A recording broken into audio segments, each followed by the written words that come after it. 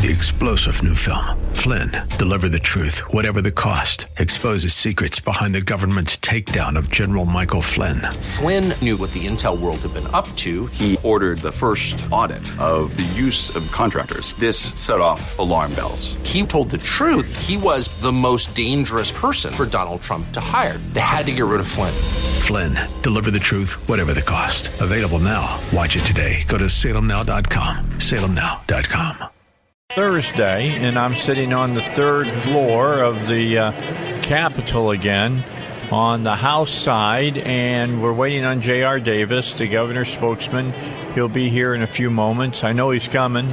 We talked earlier today. First two things that we're going to talk about are going to be the highway bill, which somebody's name came off of it or something, and they're going to wait until Monday to vote on it, which gives us a little time to talk about it and then talk about Mayberry's bill as well, which I still want to talk about. I think that's him coming right now up the stairs. He just texted me, yes, I'm coming. I'm on my way. All right, so the dock is paid. We want to talk about that. There was an interesting story in the paper today. I have mentioned a couple of times that former Representative Jonathan Barnett of Siloam Springs was the 2% guy back in 2011, and we'll talk about that because JR is here. Yeah. He made it. You made it. I dropped my coffee. Oh, no. I know. So, yep, you just got a little bit on your shirt. Not bad. That's right. It's okay. That's not bad. It's one of those days. Okay, so something was in the paper today I wanted to bring to your attention and talk about the governor's highway bill. Okay. Did you see this today? I did. Former Representative Jonathan Barnett of Siloam Springs. He's the guy who came up with the half-cent sales tax. Yeah. Okay. They talked to him, and this was back in 2011, and then it went to the voters in 2012, and then it was all right. He says he opposes making the tax permanent. And let me just quote what he's saying here. Quote, "That wasn't the original commitment," he said. He did not speak at the committee meeting that happened. "I promised the citizens of Arkansas you would have a sunset on it. It would be a 10-year sales tax, and it would come off." He is also a former highway commissioner. "I'm not an elected official. I'm not there to reinforce my position." He went on to say that he realizes that there are some different lawmakers, a different governor than when he served in the House from 2009 to early 2015. If the legislature refers the current 0.5% proposal to the ballot, he said, he'll, quote, "most likely vote against the proposal." There's been some talk about that here in the hallways, and now that Julie Mayberry has that piece of that bill that she has, was a 1541 or whatever that she has floating out there, a lot of people say maybe, whoa, let's put the brakes on here for a second and let's talk about this. Tax increase, no tax increase. Well, first and foremost, I don't think anybody had any intention to make it permanent at the time that Barnett pushed that to the people of Arkansas. But, I mean, here's the thing. Like, you brought this forward to the Senate. It passed through the Senate committee pretty quickly. On the Senate floor, it was 27 votes, 75%. Most Arkansans understand that they have to have some sort of road tax, user fee, if you will. If you're going to use the roads, we've got to, like what we're doing right now, Dave, is not working. We're not anywhere close to what we need to have in order to provide the infrastructure. Nobody's arguing that. Right, exactly. And I think right now where we are is the right balance between our caucus and the other. The fact that we've got to do something, and this is the right thing to do. Okay, I guess I look at this since I've been here so long. Right, absolutely. Okay. Barnett, when they were pushing this back in 2013, they had it set up that nobody was raising taxes, not even this half cent that we're talking about. Well, they were talking through taking the sales tax off of automobiles and all kinds of stuff, putting it all together and funding the highways. Beebe killed that bill. There's no doubt about that. He killed that bill that was going. It failed in the House by one vote. And I'm thinking now that we're in control, we get that through, and we wouldn't be in the position, number one, that we're in right now, and number two, we don't have to raise taxes. Well, and you always talk about the previous administration. I mean, the fact of the matter is we are in this position.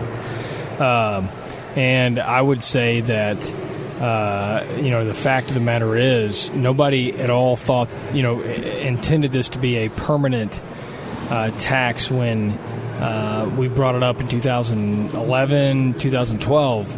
However, it's an important part of this long-term highway plan. And the fact of the matter is, if you're going to use roads, I mean, here's the thing, Dave. You've got $205 million of this $300 million plan that the people of Arkansas are going to go vote for. They're going to get to say yes or no, we want it or we don't want it, we think it's fair, we think it's unfair. I think that's the most important part of this entire thing, is to say, voters, you get to choose yes or no. It's going to be clear. It's going to be there's going to be a ton of, I'm sure, campaigns on both sides of it, saying for it, against it, whatever it might be. But this is an opportunity for Arkansas voters to say, this is what I believe, this is not what I believe, right? Yes or no. And so that's the biggest part of it.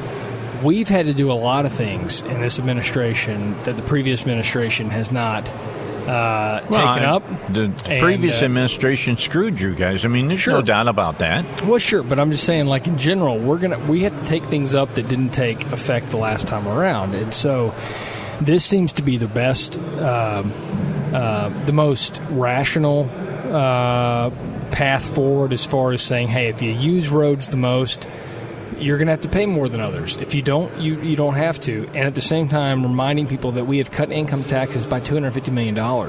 Like, we are saying to those who are having to pay into the income tax reduction that, hey, listen, or into income taxes, like, you have already been cut $250 million, and that's not something you get to have any say in. We're saying that we're cutting that already, but this user tax is based solely on the fact of whether you use the roads more so than not than others. Does that make sense? Like, well, I understand what you're saying. Understand what I'm saying. No, I'm understanding. Why raise taxes if there's a way of doing it without raising taxes? Well, I haven't studied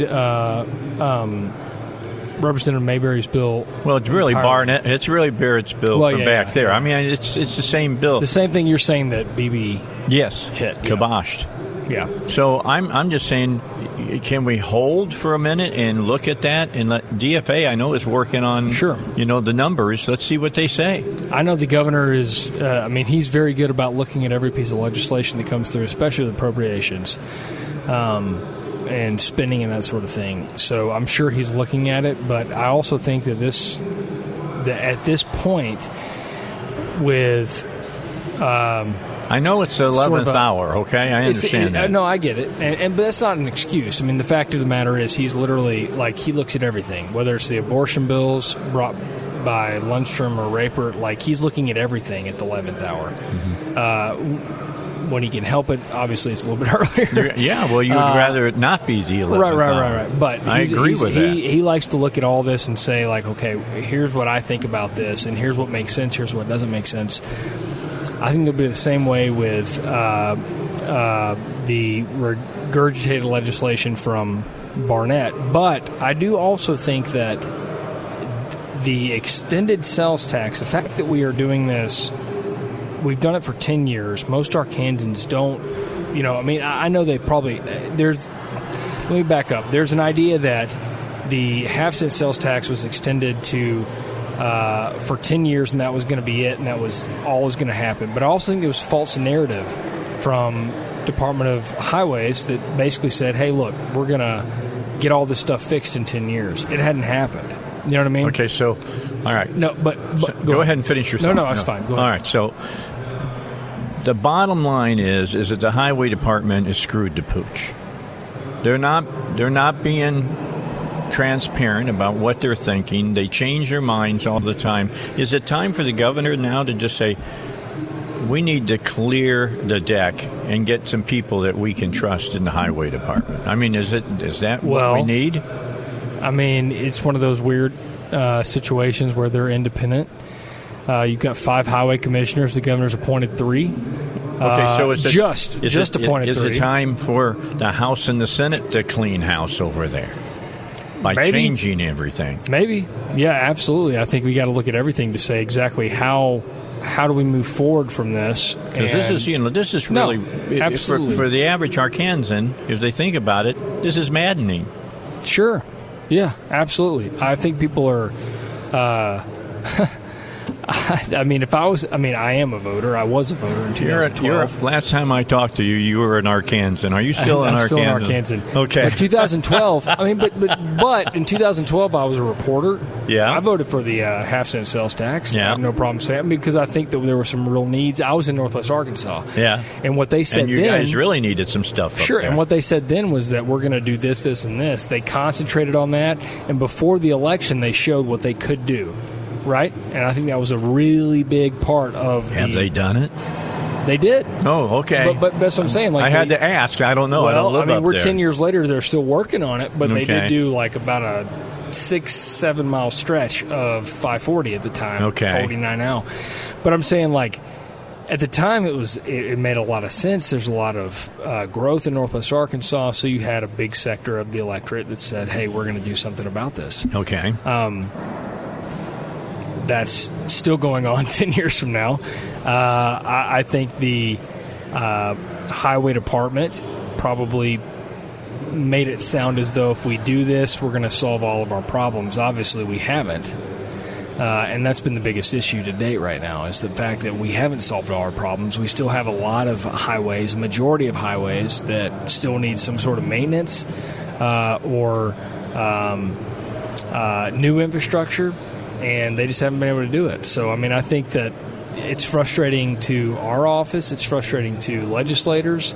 But at the same time, they're independent. People of Arkansas voted for it to be that way a long time ago, and that's where we are right now. So if there needs to be a revisitation of the independency or whatever it might need to be, that's totally fine with us. It's just this is where we are right now, and this is what we can do within that sort of apparatus. Does that make sense? Yeah, when I first got here, Gilbert Baker was the only Republican senator. And one of the things that he said is that the money that was coming off of products that were tied to the highways, like new cars, used cars, buying batteries and all of that, should be changed, and the tax should be taken and not put in the general fund, but should be put in the highway fund. Now that's back a ways that happened, and I hear people every once in a while bring that up, and I'm just wondering why we don't. Somebody doesn't grab the bull by the horns and say, instead of that crap being in the general fund, it should be building our highways. It should be fixing our highways. I think there's a lot of questions to that. I mean, the point is, the governor came into office saying that we need a lower income tax rate, right? Yeah, I understand all that. That's been the whole thing. So and he's gotten all that done. No, but absolutely. But the highways and healthcare have been two major aspects of his administration that weren't necessarily foreseen, right? Right. Highways is frustrating in that you don't get to say, Paul, in your neck of the woods, we're going to do A and B to create some sort of infrastructure package that allows that farm to road sort of thing, right? Right. Farm to market sort of thing. Like, we're in a position where they're independent. We're the governor's office. You have the legislative oversight, which is small and minimal. It's frustrating. If that makes sense. Like, that's the whole thing. Needs to no, change. absolutely. And that does and I agree with that completely, and I think that does rest with the legislature. And I think Jonathan Dismang has some legislation out there right now that basically says you need to do this, this, and this, and run it through ALC or whatever it might be. I agree with that. And I think that the governor to some point agrees with that, the fact that we need to be able to see where this money is going, first and foremost. where's it going? And what money is going towards specific infrastructure projects? There's a difference between saying that we're maintaining highways, and there's also a big difference in saying that we are putting money towards new infrastructure projects. Well, we need that. It's just like you all right? You told the I-30 interchange you're getting ready to work on here sometime, all right, over by Little Rock. Starts off at $300 million and now keeps crawling up close to, what is it, almost $1 billion now that they came up with? The I-30?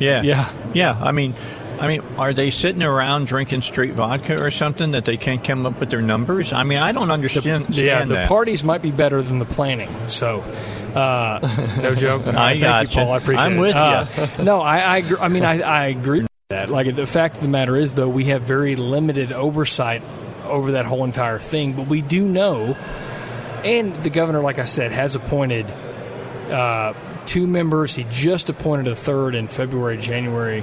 Of the 5, and that's important because we've got to be able to start looking at this and saying what makes sense for the people of Arkansas.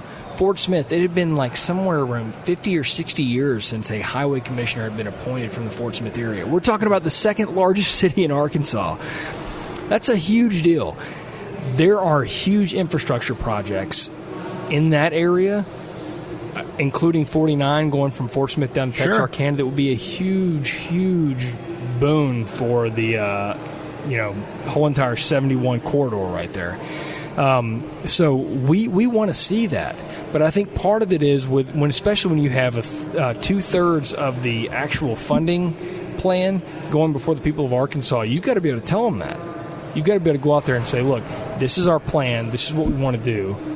And then they get to decide on it, which I think is a huge deal for the highway department to say, okay, what are you going to do with that $205 million extra a year? Are you going to maintain roads, or are you actually going to put it towards new infrastructure that we need in this state to grow economically? Yeah. How about inviting us to the party? Absolutely. And I agree with that completely. I think that's a huge part of it, to say, okay, what are you going to do? Show us what you're going to do, and then we'll vote for it. I think if they can do that like they did in 2012, then it'll pass. But they also have to continue to do what they said they were going to do in 2012, which they have done with I-49 and the extent and the widening of the interstate there. They've done a lot of it. I think they've got 3/4 of it done. It just kind of talks about how difficult it is to get it all done within a decade, that sort of thing. But if you say we're going to do this with that money that you're providing us, I think more Arkansans will buy into this. If you say that we're going to maintain roads and that sort of thing, they probably won't, because people want to see more of what we're supposed to do. All right, we got to take a break. Yep. Let's do that. We're at the Capitol, 3rd floor, House side. J.R. Davis, the governor's spokesman, on with the Dave Elswick Show right here at 101.1 FM, The Answer. All right, it is 2:28. We're going to take a break here, and then we'll come back and we'll do more here on the Dave Elswick Show with you after the break at the bottom of the hour. But we got J.R. Davis on with us. We want to talk to J.R. We're going to finish up talking about highways now. Then when we come back, are you staying up on the 911 bill? I am. All right. Yep. We got to talk about it. Let's talk because about I got questions. I got questions about it. I will do my best to answer them. I got questions about it. And I understand why it's being proposed, but there's parts of it I don't understand why they're there. So let's finish up and just say you say that the governor, you think, will look at Newberry's or Mayberry's bill? I mean, I think he looks at every bill. I don't know. I haven't had a chance to study it completely. Obviously, with the session going on, we've had a lot of things going towards the governor's desk. But, yeah, I would absolutely love to look at it. I know the governor will as well. But I do think that at this point in time, we're at a good position that we can say that, look, we've cut the income tax, and that comes straight out of your pocket. This is a user tax. It's part of building the state. Yeah, but and it's going to. I know. JR, just think what he could do. He could stand up in front of the state of Arkansas and said, "Not only I give you an income tax cut, I didn't have to raise taxes to do the highways in this state." But I agree with that. But I also think that a big part of it is the fact that it's going to take a lot of money to continue what we're doing here in highways. So we get the news. We'll be back. Yeah. I will say this. I had the master down because I found out something. I found out if the master is up, if you listen very, very closely, you can still hear us talking on the Facebook.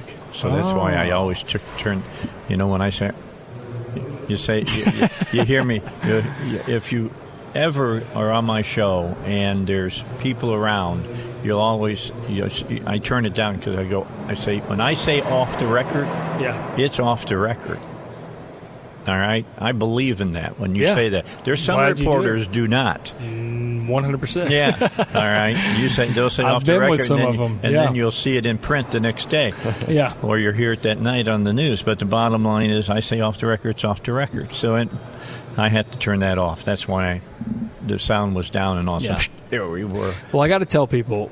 So I was in a good spot. I was going to be here on time, and I had a cup of coffee explode on me when I was coming into the Capitol. I've got it over my shirt, my cuffs, my shoes, everything else. I don't know how a small cup of coffee, as literally a small cup of coffee, has exploded all over me. So anyway, I am sorry that I was so late. So this wasn't one of those McDonald's types. No, this was just clumsiness. No, this is meteor coffee on Markham, right there in the Markham Kavanaugh split. It's really great coffee. I was so excited to have it. And premium coffee. Yeah. I had about a sip of it before it just completely I got to give a try to this. I never heard of it. It's really good. Yeah, Meteor. It's a bike shop / coffee place. But was that one that sits right across from the Oyster Bar or whatever? Yeah. Okay. Yeah, it's actually really, really good coffee. I'll try it. I was not as coordinated today getting into the Capitol as I thought I might be. And what were you bringing for the governor? Well, that's a longer story. You know what? I'm going to share that with you. I have to share it with him first. Okay. And then I'm going to share it with you next Thursday. It's it's an embarrassing but hilarious story that I have to bring to him. We'll hear what he has to say. Yeah, it'll be good. You'll be the first one after the governor. That's cool. Sure. Okay, so I worked on freedom of speech this year. Yeah. 2 years from now, I'm going to be working on the highway department, dude. You should. It's a big apple to take a bite out of. It's like eating an elephant, but I bet you if the right people get involved, they can eat it. Sure, absolutely. Well, it's one of those things where we talk about all the time that, especially with highways, there's so little oversight from the executive branch and the legislative branch. We want to know exactly where the money's going. And I think that the part of it, the governor's... So do the people of Arkansas. Absolutely, 100%. And I think part of that aspect is the fact that we want to be able to show people that, hey, look, this is the money that we're providing and this is where the money's going. And I think the fact that we're doing this through the referred amendment, at least, 2/3 of it is saying that, look, the highway department needs to come out and say, this is where that money's going. This is what's going to pay for some of the new infrastructure costs, not just maintenance. And I think if you do that, I think most Arkansans understand that we need to have more infrastructure down the western side of the state, the northern part of the state, and so on and so forth. But the idea that it's just going to be maintenance is not going to fly with most individuals. And so I think that we have to be able to show that. I think it's a huge part of what the highway department is going to have to show because of sort of the dynamics of this, that there's no executive oversight except for appointing members to the commission, which the governor, there's 5 members, the governor just appointed the 3rd. So we just now have the majority. Okay, so you say that there's no executive oversight except for that of the governor. Yeah. All right. What's the oversight that the legislature has? I don't completely know the entire oversight. They say that they have to bring some of the funding and the appropriation aspect to the legislature. I think that's true. Not enough. But not enough. And the fact of the matter is, and that's why I think you see Senator Jonathan Dismang proposing legislation that says we need to get this more, under control as far as where this money is going. People of Arkansas absolutely need to know where this money is going. It's tax dollars. Where are these projects going? I think in 2012 we saw a big part of sort of the story itself in Northwest Arkansas. They needed the infrastructure. We saw I-540 at the time, now 49, expanding from Fayetteville to Springdale. I think most citizens saw, wow, this was very much needed, and so that's what got it passed. I believe that in a large majority. But I also think that people need to see what else is on the table. It can't just be Northwest Arkansas. We're seeing tremendous growth in Northeast Arkansas. We're seeing the need for a connection between Northwest and Northeast. Also the West, as far as 71 in the corridor there, and I-49. So I think that there's going to be a tremendous amount of information requests, if you will, to the highway department to say, okay, exactly, I want to vote for this, but what does this mean for my area? And I think if they're able to show that, it'll be great. If they're not, I think it'll be I don't use the lack of the word catastrophic. I don't mean to make it a bigger deal than it is, but I think as far as for the vote itself, people need to know where this money's going. If they can do that, great, it'll be good. If they can't, I think it's going to be a really tough sell. Now, here's the really tough sell. When you haven't been able to keep the money that you say that you have, that you're spending, and you even tell the elected body of the state, this is the money you have and where you're going to spend it, and then they come back a year later and it's totally different. Why would I believe you the next time around? Absolutely, and that's why I think that the biggest part of the governor's highway plan is sort of the bully pulpit. I mean, we show that we're saying that, yes, there's some maintenance issues that need to be taken care of, but there's also some infrastructure issues from sort of a new standpoint that we've got to get, at least started. The governor was in Washington, D.C. this past weekend talking with the president and with Lighthizer, the trade ambassador, and others, saying that, hey, we've got to have some sort of infrastructure bill because you are literally leaving it to the states to do something. And until we have some sort of federal umbrella that says this is what this plan looks like, and then the states can say this is what we need to do. Until we have that, it's going to be very, very, very difficult. So the governor made that a big part of his trip to Washington, D.C. to say, look, you've got to put this in your crosshairs. This has to be one of the big things you take up in the next session. So, Vice President Pence, who you know very well, has said that he is very confident that an infrastructure package will get done this session. That's great. That's great. Yeah, absolutely. So you can count on the Democrats for something. Well, yeah, absolutely. And so that's something that's a very big deal. We got to get it taken care of. A federal infrastructure package will be huge. 49 is not just Arkansas. We're talking about Missouri and Kansas, all the way up to Canada, all the way down to Louisiana to New Orleans. It's a huge, huge piece of the puzzle. And if we can get the Fort Smith to Texarkana piece solved as far as funding goes, Arkansas is going to blow up as far as economic development goes. So it's going to be really, really good. All right. We got to take another break. Final break for this hour. J.R. Davis, Governor Spokesman, my guest here on the Dave Elswick Show. When we come back, I want to talk about the 911 bill. Got tabled in committee yesterday. Stephen Meeks, the committee chairman, will be on with us on Monday. I want to see what the governor's office thinks about it. We'll be talking about it when we come back. Don't forget about Agent Dwayne Smith and the Dwayne Smith Insurance Agency. It's an all-state agency. They're the guys that are out there chasing Mr. Mayhem all over the place, trying to keep him under bay so that you don't have bad things happen to you. And if you do, if you've got Allstate insurance, you know that those things are going to be taken care of. And right now, if you stop by and see the Dwayne Smith Insurance Agency, they'll take your current insurance policy, compare it to what Allstate has, and see how much money they can save you. All you have to do is call them at 501-819-0373 or visit them at 3920 East Keel Avenue in Sherwood. The Dave Elswick Show back for the final segment in just a moment. All right, we are back with you here on the Dave Elswick Show, final segment of our time with J.R. Davis from the governor's office. And we've been talking highways the whole show, so let's switch it up a little bit to finish up, because a bill that is going through the House right now is run into a little bit of a snag. It went through the Senate, now it's trying to go through the House, and this is the bill that is affectionately known as the 911 bill.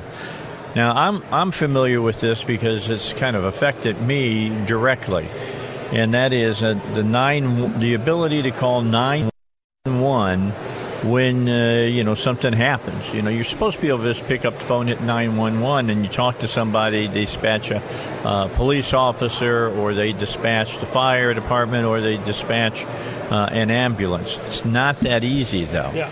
All across the state of Arkansas, it's an unmitigated disaster, to be honest with you.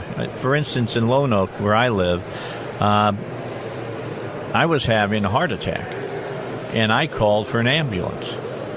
And the person answers the phone and says, "How can I help you?" I said, "I think I'm having a heart attack. I'm having severe chest pain or arm pains, and I need an ambulance to get me to the hospital." And they go, "Oh, I'm looking at your phone number, sir. You're in Lone Oak County. This is for Cabot. Please hold." Now, the last thing you want to hear, right? No, I agree. When you're having a heart attack, 100%. Is please hold. Right. So that's what this 911 bill is supposed to get rid of. However, are you aware of this, JR, that there is $8 million in this bill for 9 different very small phone companies? Supposedly it's going to be used for broadband, but there's nothing in it that tells them they got to use it for broadband. Right, but there's also a big part, and that's a very good point that you brought up. I mean, look, generally we're supportive of this. We feel like that the AWIN issue has been a long time coming. Yes. You said it yourself. I think the 911 issue amongst some of the smaller counties and rural areas in Arkansas has been very difficult. You wouldn't believe the political crap that goes on about this. I mean, I don't know how any better way of saying it. We have to have it. Yeah, it's got to be done. Absolutely. AWIN has always had funding problems from our perspective. This has been sort of the potential to fix a long-term problem. A lot of legislators will tell you that we can do a better job of organizing and streamlining those emergency communications. And, of course, to us, that makes a lot of sense. When you look at AWIN and the struggles they've had in the past, we've got to fix it.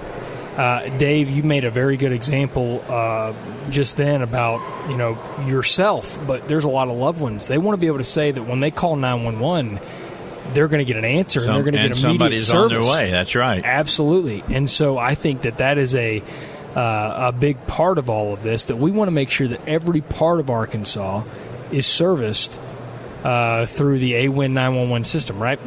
And I think that, quite frankly, look, I live in Little Rock. My parents live in Boone County.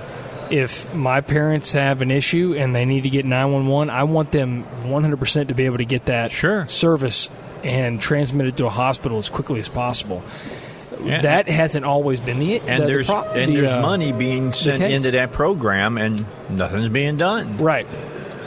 But I also think, too, you got to remember, and Paul, the fact that this is has been mainly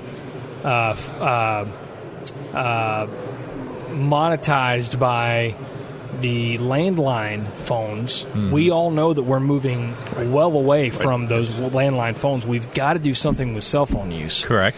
And so that's a big part of the cost. But this isn't truly, and I think most people that understand this, they know someone, they have had to call 911 on someone at some point somewhere. Mm-hmm. And they've had good experiences and had bad experiences. The fact of the matter is we've got to fix this now with the state of Arkansas, because we are a rural state. We've got to be able to fix this to the point where,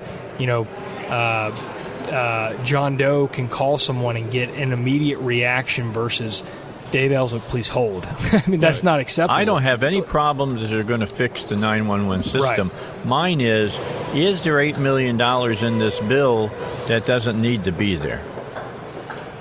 Well, I think that's what we got to look at. I think we got to look at it and say, okay, how much of this money is are we using this correctly or are we not? Yeah. How do we use it? And how do we set up this program to make sure that it's reaching all parts of Arkansas? Mm-hmm. Those are all questions that we're having to ask ourselves right now. We have our budget director, Jake Bleed, who's on this. He's looking at it. He's having conversations to say, okay, what does this mean? What does this mean right now? What does the fund look like right now? And what do we need to do to make sure that it's strengthened to a point?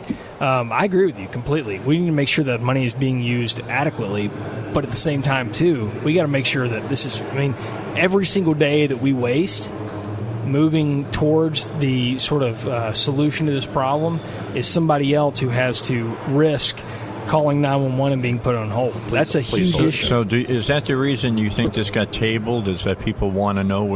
Because it was that $8 million and the panic button thing that suddenly got thrown into it. Well, I think the panic button is an issue in and of itself. But, yeah, absolutely. I think people want to know where exactly this money is going to go and how much more taxpayers need to fund it. But I do think there is a legitimate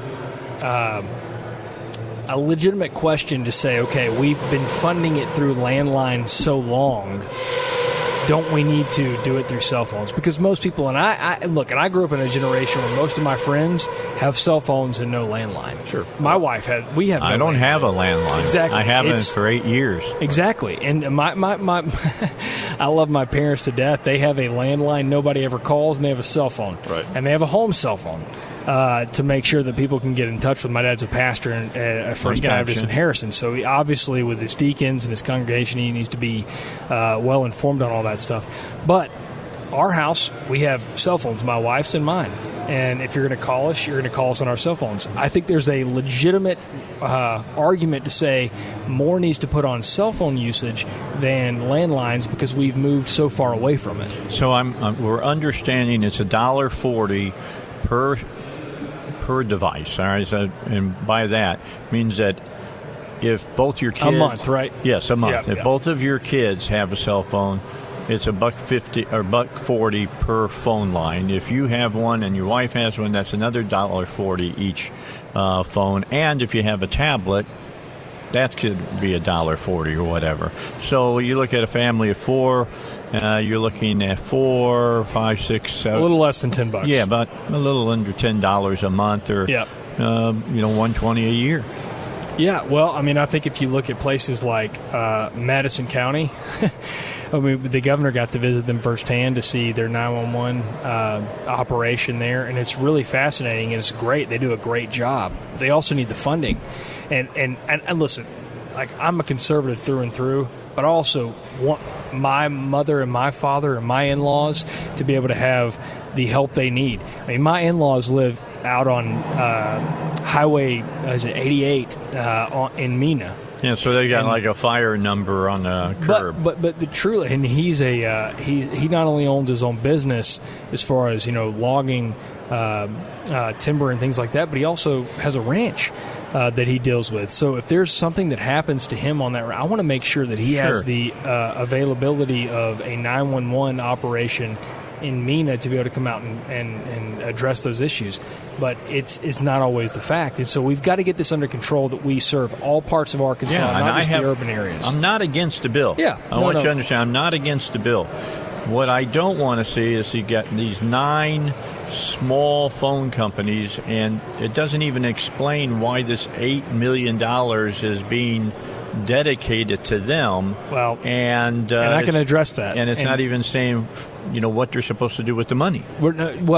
So you've got to understand, though, too, like you saw Senator Breann Davis's bill about broadband, right? We've seen that, and it's passed, and it'll be on the governor's desk, and we're going to sign it. There's so many overlaps as far as broadband telecommunications companies in Arkansas. There just are. There's rural, there's bigger ones, my goodness, like when we moved into Hillcrest, Arkansas, or Hillcrest in Little Rock, Arkansas, we were able to be serviced by Comcast on one side of the street and AT&T Universe on the other side, right? Or Uverse, or whatever it is, on one side. It's very complicated. I think that we have so many of those telecom companies saying that we want to do this, but there's a cost to it. And to me, more so than highways and anything else, and I think the governor's perspective would be the same, is that we've got to fix this in order to have the Dave Elswicks of the world or anyone else that calls into a 911. Look, if I call into a 911, I expect to have service and an ambulance on its way immediately. Yeah, absolutely. Anybody else feels that way. Yep. But Dave, you underscored in a perfect example of saying that I call 911, they're saying, please hold. It's like, please don't, because I'm in jeopardy. Yeah, you would have been better off to call the hospital yourself. Yeah, well, that's what I'm saying. I should have called Uber. Well, yeah, exactly. Uber maybe wasn't there. Right. Anyway, you just got to have them all. I'm just saying. But you're right. You're exactly right. I'm all for it. I just want to know where. No, you're right. We've got to make this is sure. working. And I'll tell you this: the governor, time and time again, has always wanted to look at the cost of things and where the current funding is going. Where is it going? Is it going to the right people? Is it not? Do we need more? Let's do it if we need more. But if we don't, let's figure out that whole apparatus there and figure out if the money is going to the right people or if it isn't. Right. That's something he'll continue to look at. But the 911 bill, we've got to get it fixed. I think everybody in Arkansas realizes that's an issue, and we've got to get it addressed. All right, J.R. Davis, we're out of time. Thank you for coming by, Governor Spokesman. Next Thursday, I'll have some more information on the 911 bill, and we'll talk further about it. That's perfect. And I'm going to take my coffee-drenched wallet and back to my office and try to dry it out. All right, thank you very much, J.R. We'll be back. We got more going on here at the Capitol. All right, back with you here on the Dave Elswick Show, and I'm hoping that you enjoyed that last hour with J.R. Davis, because, this whole thing about the highway bill that the governor has going, I understand they're in the 11th hour. Look, it should have been voted and made and gone to the governor's desk today, but somebody's name or something came off of it. It happened to be Brant Smith. Okay. And for some reason, it didn't appear on the bill, which meant that they couldn't vote on it, and so they're going to vote on it the next time they get together, which will not be until Monday. All right, so you got several days now here. It just seems like to me that what the governor could do on this, and I think this is a huge win for him if he'll do it. And, there's kind of a fracture in the Republican Party, so to speak, here in the state about, for the people who are hardcore, true conservatives, and others that big government is okay for them. They don't have any problem with it. Some people don't want to raise taxes. And to come under and be, a conservative fiscal Republican. If you could take Mayberry's bill and, I don't know, meld these two bills together if necessary and not have to raise taxes, that would be a huge win for the governor. Now, would it mean that he'd have to wait for a while to sign something? Yes, because it would take some time to put it together. Did it take time to put this together? I'm sure it did. Sure. Is there a possibility it all could shake apart? There's always a possibility, but I think if the people of the state would put enough pressure on the people here in these hallways, they could get it taken care of without raising the necessary taxes that they want to do it with. And of course, JR brought up something that I was sure that he would bring up, and that is if you take the sales tax on new car sales and on used car sales and the sales tax on batteries and tires and all that, and you put all that into just roads, then somebody is not going to get the funding that they were expecting. So what do? That's where I said, well, why can't we cut spending for a little bit everybody here in the state government by 1%? That's going to easily cover all that, and you and I and everybody else across the state won't even notice it. I'm just telling you, you won't even notice it. Unfortunately, though, I think the problem is that the reality is that they actually want to grow government instead. I don't buy that. Here's what I don't buy about that. is I believe they would like to shrink government. I think all of them would like to shrink government, but they're scared to shrink government. I think you may be right, and I think, but the plan is to grow government right now. Well, yeah, and that's a problem. That's what this product is going to do. I would like to see some strong leadership. Is that Hester right across the street? I'm not seeing him. Oh, no, that's Womack. That's Womack, yeah. Okay. Or they look alike. Well, and philosophically they're pretty similar too, I think. But so the problem is that while we could cut government, it would take some courage to do so, and I think it just takes political will. There's no courage involved in taking 1% of what you're spending on the government away. They know that. Well, and it's. Where do we find the political will to do it? I don't know. I don't either. I've been asking. It's frustrating. Look, I've been doing it since 2003 when the Democrats had it, and now when the Republicans have it, and I'm not seeing the political will from either party to really get in and do that. Now, a lot of it, I don't want to say that it's all Asa's problem. It's not. However, he is the leader of the party. He is the governor. And if he would stand up in both chambers and say, hey, we need to do this, and say why we need to do this, it get done. I think you're right. I think it would. And the reverse of that is also true when he asks. When you turn around and say, I'm not going to ask for a 1% cut. Here's what we're saying. Hold on to a 0.5-cent sales tax, 3 cents on gas, 6 cents on diesel percentage or whatever, and then we're going to go in and get some gambling money, and we're going to get this kind of money and that kind of money, and we're going to cobble this all together, and that's the way we're going to be able to do all this. Now, look, I'm of the opinion they're afraid, well, what about this, what if the car sales go down, now we don't have enough money for the highways. That's where the gambling money comes in. Now you go get the gambling money, and you can patch up places that you break a leak. Does it sound like I'm doing a stump speech or something? Bottom line, I'm for just me. laughing. It really is. I think if the governor wanted that thing, but that's not really who the governor is. He's never been that kind of person, as far as I can tell. He didn't run on that platform. He's more of a moderate individual when it comes to spending and economic development and whatever else. And I don't expect it from him, but I do wish that the legislators themselves would stand up and actually advocate in a large scale for actual cuts. Let's have some. Why aren't we talking about 10% cuts? Let's at least talk about 10% cuts and then pare them down if necessary. But I'm not seeing that kind of stuff. I'm not seeing the stuff like Donald Trump does, where he asks for big things and then negotiates from there. Why is it that so many times the Republicans are asking for little bitty tiny things and then negotiate away?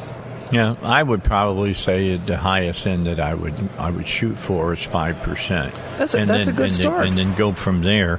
And I know that I'm not even going to get 5% because if 1% scares them, I can only imagine with 5%. Well, I did. I saw what happened to Charlie Collins at one time when we were on the air, and I said 10%. I was afraid I was going to have to use the paddles on him. I really was. I thought his heart was going. The shock paddles. Yeah, I mean, he just looked at me and he said, "No, we can't do that." Well, you can do whatever you will damn please if you got the fortitude to do it. We can do it. We can do it. The fact is that we had, what was it, back during Huckabee, the state was running on about $1 billion. Government was too big back then. It really was too big back then. Now it's gone up about 500%. When we hit $1 billion, I'll never forget that because a lot of people were stunned by it. They were. But the state was that big. Yeah, that they were. And now they were paying that much. And you know what? Everybody on the Republican side was complaining about the high taxes and the high spending of the government. And now where are we? We're at $5.6 billion. And maybe I'm wrong, but I'll make a statement here. If BB had proposed this highway bill, every Republican here would be fighting against it. I'm just saying, I just believe that every one of them would be fighting against it. And they need to think about that. Yeah. No, I mean, I understand Asa is a Republican, and I like Asa. I think he's done an admirable job. I just don't think that he has been, aggressive enough. And this is not going to turn us into Kansas. They bring up Kansas because Kansas did some very aggressive things and didn't take smart moves to keep it from imploding part of their state government, which it did, and then they had to raise taxes and all kinds of stuff. This will not do Kansas. Might somebody lose their job? You know what? Somebody might lose their job. But there's a lot of Arkansans sitting out there that can say, I've lost my job, and I figured out something to do after I lost my job. A government employee can do the exact same thing. A government job should not say to the person who's getting it, I'm going to keep it no matter what. A government job should not be like a welfare program that you get because you're entitled to it. It's sorry, you should be working for the government on the idea that, you know what, if government changes, I might lose my job. And so that's okay. The fact is that somebody might figure out a way to do away with the way I make a living. Well, I know some people I can figure out something that work in the government say, well, as long as blank party is in control, I should be okay. But if another party takes over, I probably won't because, they get the victor go the spoils, as the old saying goes. Okay, let's take a break. Mark Johnson has been peeking around the corner every so often. I'm going to try to get him to come back here around, find out what it is he wants to talk about. We were supposed to have Senator Hester on, and he has not shown up. We're hoping that he'll show up. And we'll come back. I got more to say about this bill and the 911 bill, because I want to make sure that everybody understood what I was saying about the 911 bill is that I was not saying we don't need the 911 bill. What I was saying, there are some things in the 911 bill I want some answers on before the 911 bill passes into law. That's what I want to know. Yeah. All right. Let's take a break. We'll come back with more. PI Roofing Home Solutions excited to announce that it's acquired Tommy's gutter cleaning services. So now they'll take the same professionalism they have for working on your roof and do the home repairs that they do and put it on your gutters. You can learn more about that at piroofing.com. And if you've been using Tommy's gutter cleaning services, know now that you get the great professionalism of PI Roofing and their team to come out to your home and, put a new roof on your home if you need it. If they have a hailstorm sometime in the near future or whatever, you can get your roof fixed. And maybe if you've got a stain on your roof from a leak or you've got an area that is showing that it's rotten through, they can come out and fix that for you as well. Again, for all of the information on using PI Roofing, go to piroofing.com. More coming your way here from the 92nd General Assembly on the Dave Elswick Show, third floor, house side, right here at 101.1 FM, The Answer. Hey, I got to tell you, if you're having problems with an older car like I was, a 9-year-old Acadia, and the transmission goes out on it, the best thing that you can do instead of buying buying yourself a brand new car, or going to some place where they're going to use OEM parts to fix your car, is to go to Sonny's Auto Salvage, because you're going to pay about 50% less, if not more, to get your automobile taken care of by going over to Sonny's, then going somewhere that they're going to use OEM parts for you. And now, what's the difference? OEM's a rebuilt part, typically, so it's almost as good as new. Where Sonny's, what they have for you, auto salvage, is they take out a, let's say you need the transmission, they're going to take that out of a car that's been totaled. And that transmission was working, perfectly when the car was destroyed.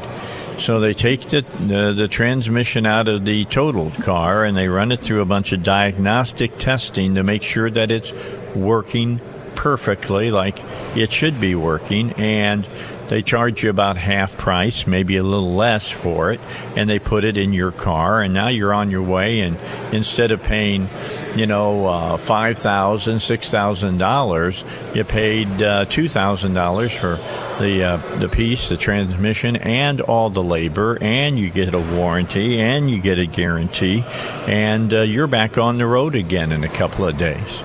Same amount of time you'd be doing it if you took it somewhere else. And you save a lot of money, and you didn't go out and buy a new car, and now you're carrying a cost of a payment every month of every year for 5, 6, 7 years. You don't have to do that. Just makes sense to me, and that's the way I've been doing it with my car. I put a transmission, I put a motor, I put on a rear taillight. I mean, I've gone as far as going to a taillight, and the taillight cost me $25 and had it put on. If I bought a new one, it's almost $200. Big difference. So give him a call, talk to RD or talk to one of his associates that work for him there at Sonny's Auto Salvage, and they're going to do everything they can to get your car up to 100% again and save you a whole lot of money. 982-7451 is their number, 982-7451. All right, Dave Elswick Show. We are at the third floor of the state capitol on the House side. The politicians are slowly straggling out of the House chamber, came out in a stampede on the Senate side, and they're done for this week. And so you can take your hand off your wallet for a few days until Monday, when they will reconvene and start talking about what's the best way to be spending the money of the people of Arkansas. So just keep that in mind. And today I thought we had a great segment with J.R. Davis and brought up some questions for him, and I thought that he answered to the best of his ability for the governor today about what they're doing. And I think the biggest thing that was made today is that the difference between State Representative Julie Mayberry's bill and the governor's bill is that Mayberry's bill came up late in the session, considering the highway, since the governor's bill was already basically, all polished and cleaned and washed and everything, and it was ready to run. Right, and Mayberry's bill is going to have some hurdles because it's going to cut into some other programs, and that's okay. But it's you got to deal with the pigs as they're screaming. You got to deal with the fallout of that. Right. Because part of that deal back in 2013 was a 1% cut in government. And the argument then is the same argument now, and that is, government has grown every year. Can we not go back and look at a 1% cut? Let's just look at a 1% cut now.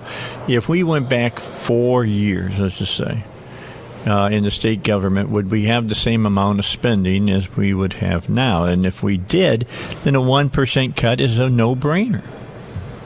Because I sit here right now, and I can't say that I've seen anything that has changed. Have our lives improved that much? Yeah, have they changed that much over 4 years? And I would say no. No, I can't name anything that has changed. Well, I'm not going to say that. From a government standpoint. Yeah, I'm just saying that whatever they're doing, I can't tell they've done anything different.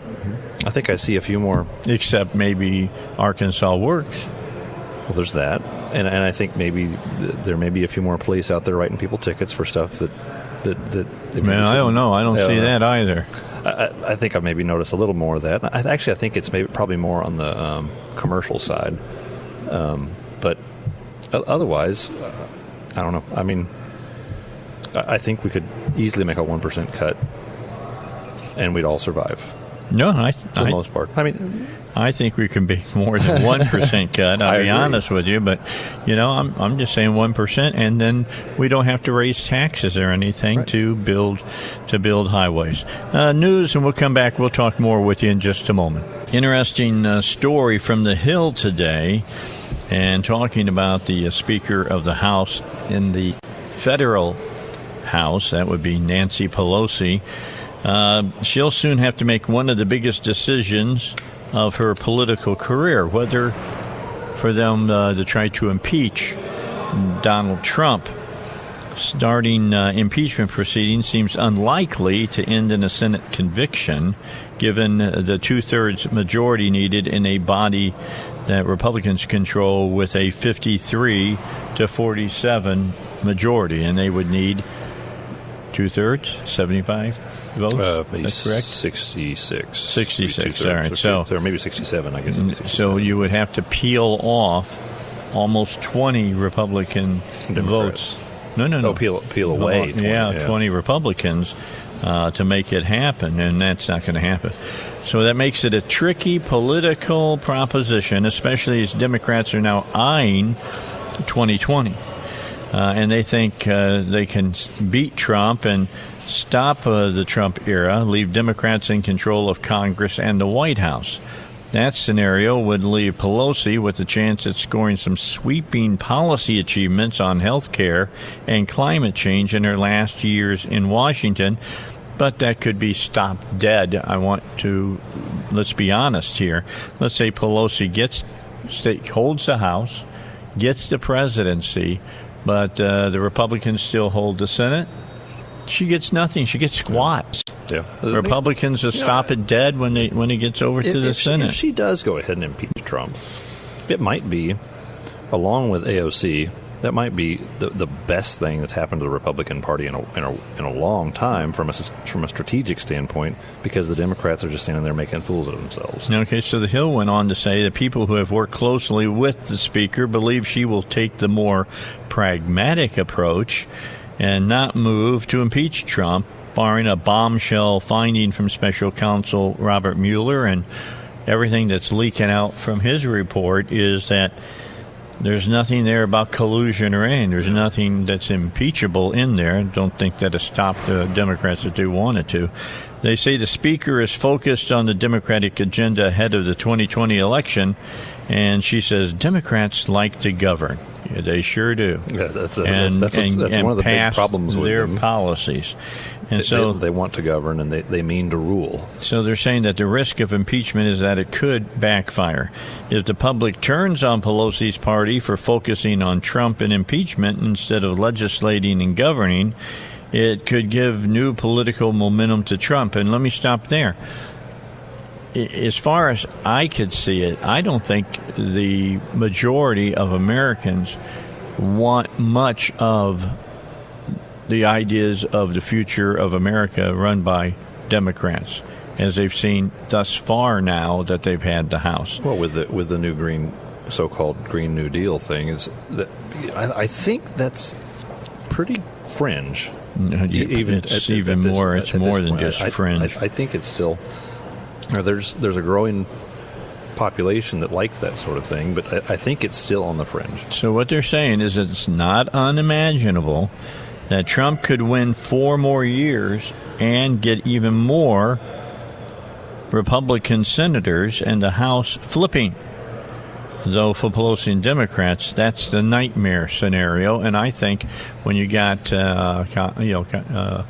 Ortiz and some of the others that are bringing up some of this crazy stuff, and you've got 3, 4, 5 of the people that are running for president on the left are far leftists and socialists. Maybe I'm wrong, but I don't think America's ready to be socialist. Trump late last year said he believes impeachment would play to his advantage. It's hard to impeach somebody who hasn't done anything wrong and who's created the greatest economy in the history of our country, Trump said, adding the people would revolt if that happened. Well, what would be the revolt? it would be all the people that would go to the polls and throw every Democrat out they could think of. There are plenty of signals that Pelosi is leaning against impeachment despite, and where's the pressure coming? It says, despite intense pressure from parts of the blank base. What blank base? The very, very liberal base of their party, and that's where their problems are coming up for this race in 2020. They see it as the party's duty to impeach Trump, and who aren't interested in waiting. Democrats didn't campaign on impeachment last fall. Instead, they talked about their agenda, health care, voting rights, and campaign finance reform at the top of the list. And a lot of these people, that health care, they may not have as many people behind them as they think they do. Well, I think one of the things may be that some of the very vocal Democrats do want this very far left fringe socialism stuff / global warming hysteria. And I think that might kind of guide the party on some level, but I think it's liable to scare a lot of their voters. Yeah, and just keep in mind here that the person that they put in charge of the House Judiciary Committee was his name? I'm trying to think. I can't think of his name, but he's a centrist, and they put him in charge. They didn't put, Cortez. They didn't put, Omar, or they didn't put Talib in there, and that drew rebukes from both sides of the aisle. In fact, from Talib, it drew a lot of rebukes when she said, and you all remember this, happened about 6 weeks ago, we're going to impeach the MFer. And now she's apologized for saying that.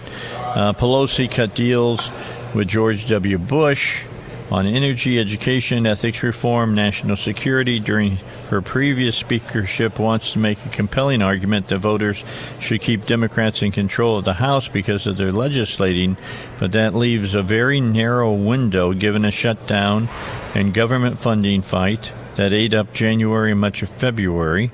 The first Democratic presidential debate, which will really usher in the 2020 political cycle, is happening in June. Wow. That's 4 months. Wow. 4 months. Well, it should be fun. The next 6 to 9 months after that, or the part time now, which is about 5, gives them about 4 months to move bills, is the best opportunity. And they might be able to strike some deals on infrastructure or prescription drug pricing before politics make anything virtually impossible. So are these debates going to be sort of like a Saturday Night Live show? Yeah, it's going to be interesting. I don't know exactly what to expect because we don't know everybody that's going to run. And right now, we've got a bunch of them. There's less running right now than most people thought would be running right now. I know that much. So we're just going to have to see how it all plays out. I mean, we got Warren. You've got, who else you got? You got, Cortez is not running, but who's on you? Warren, Kamala Davis, right? I can't remember. Out there in California. I think there's like 12 of them. Bernie's running. Biden hasn't made up his mind, he says, but I think he has. I think he's going to run. And there's a bunch of them. I mean, just a bunch of them. The guy used to be mayor down in San Antonio is running. And there's just a bunch. And most of those that are running are very far left. And I don't think they can get the majority of the voting public. This is kind of setting up to be Richard Nixon versus McGovern again. This is how I kind of follow politics and make up my mind of who I think is going to win. Because I saw this last election as Donald Trump versus Jimmy Carter, and he wasn't, and Carter wasn't running again. Okay, you had Hillary Clinton, who had been like if Rosalind Carter had run, so who was, tied to the hip of the person who was leaving, office. They really wasn't very popular or very competent. Well, I don't think that the Democrats showed themselves to be overall competent during that time, and the policies they were running were leftist, socialist programs, and the people of America did not like them. And so now we get to the same run, perhaps, and we get, we have Trump, who, like Nixon, has a lot of detractors. I mean, a lot of detractors, and then you've got you got Trump running, and for his flaws, he's still viewed more favorable than the person who's carrying the banner for the Democrats. So, and look, the bottom line is that McGovern lost big. I'm not talking kind of big. I'm talking big in the Electoral College. Philosophically, I think Trump is fairly mainstream America. He's not far right. He's not far left, obviously. But a lot of people relate to him. He's kind of rough around the edges, but a lot of people are kind of rough around the edges. And people like that. People kind of get a kick out of his some of his antics. His antics is kind of brash. He's kind of and braggadocious, and people kind of like that. I'm not a big fan of it, but a lot of people do that. I'm kind of the more policy wonk type person that I want to know the nitty gritty of politics, and that's just not most Americans. I think you and I are exceptions in that regard. We care about actual hardcore policies on stuff. Most Americans do not have the time to deal with that. And that's kind of where we are as a people in America right now. And Donald Trump kind of fits that niche, if you will. And it's not really a niche. It's a big market for that kind of idea. All right. We'll be coming back in a moment. We just saw Mark Johnson again. He may be visiting, may not be visiting. I think he's coming back. He came up close to sitting down, and then he went, wait, and then he walked away again. So we'll see what happens. Stick around. We got more coming your way here on the Dave Elswick Show. All right. We are back with you for the final segment here in the 3 o'clock hour. 4 o'clock hour, we're going to hear from Kerry Martin. I don't know if he's going to get here on time or if he's going to have to call us to talk to us about his gun show coming up this weekend. I understand that would be Kerry Murphy, Dave. Murphy, I meant, not Martin. So that he can get here in time to talk about what's going on with his gun show coming up in Saline County over the weekend at the Benton Center. So, we'll keep our fingers crossed that he lands and he can get here to the Capitol. Final hour today is a replay of the first hour of the show with J.R. Davis, the governor's spokesman, and he was doused with coffee and is here now. Will be on the air with us at 5 o'clock, and you can hear that whole story when you join him. But we talked a lot about highways, and we talked a lot about the highway department, and we talked a lot about the 911 bill that's going through. It's gone through the Senate, going through the House now. Kind of interesting bill. Nobody knows exactly why $8 million is going to 9 phone companies here in the state, and nobody can answer that question. Maybe we'll get that question answered on Monday when Stephen Meeks, who is the head of the technology committee for the House, will be with us here to talk about it. So hopefully we'll get some answers. But we got a few answers about the governor's highway and about Mayberry's highway proposal too.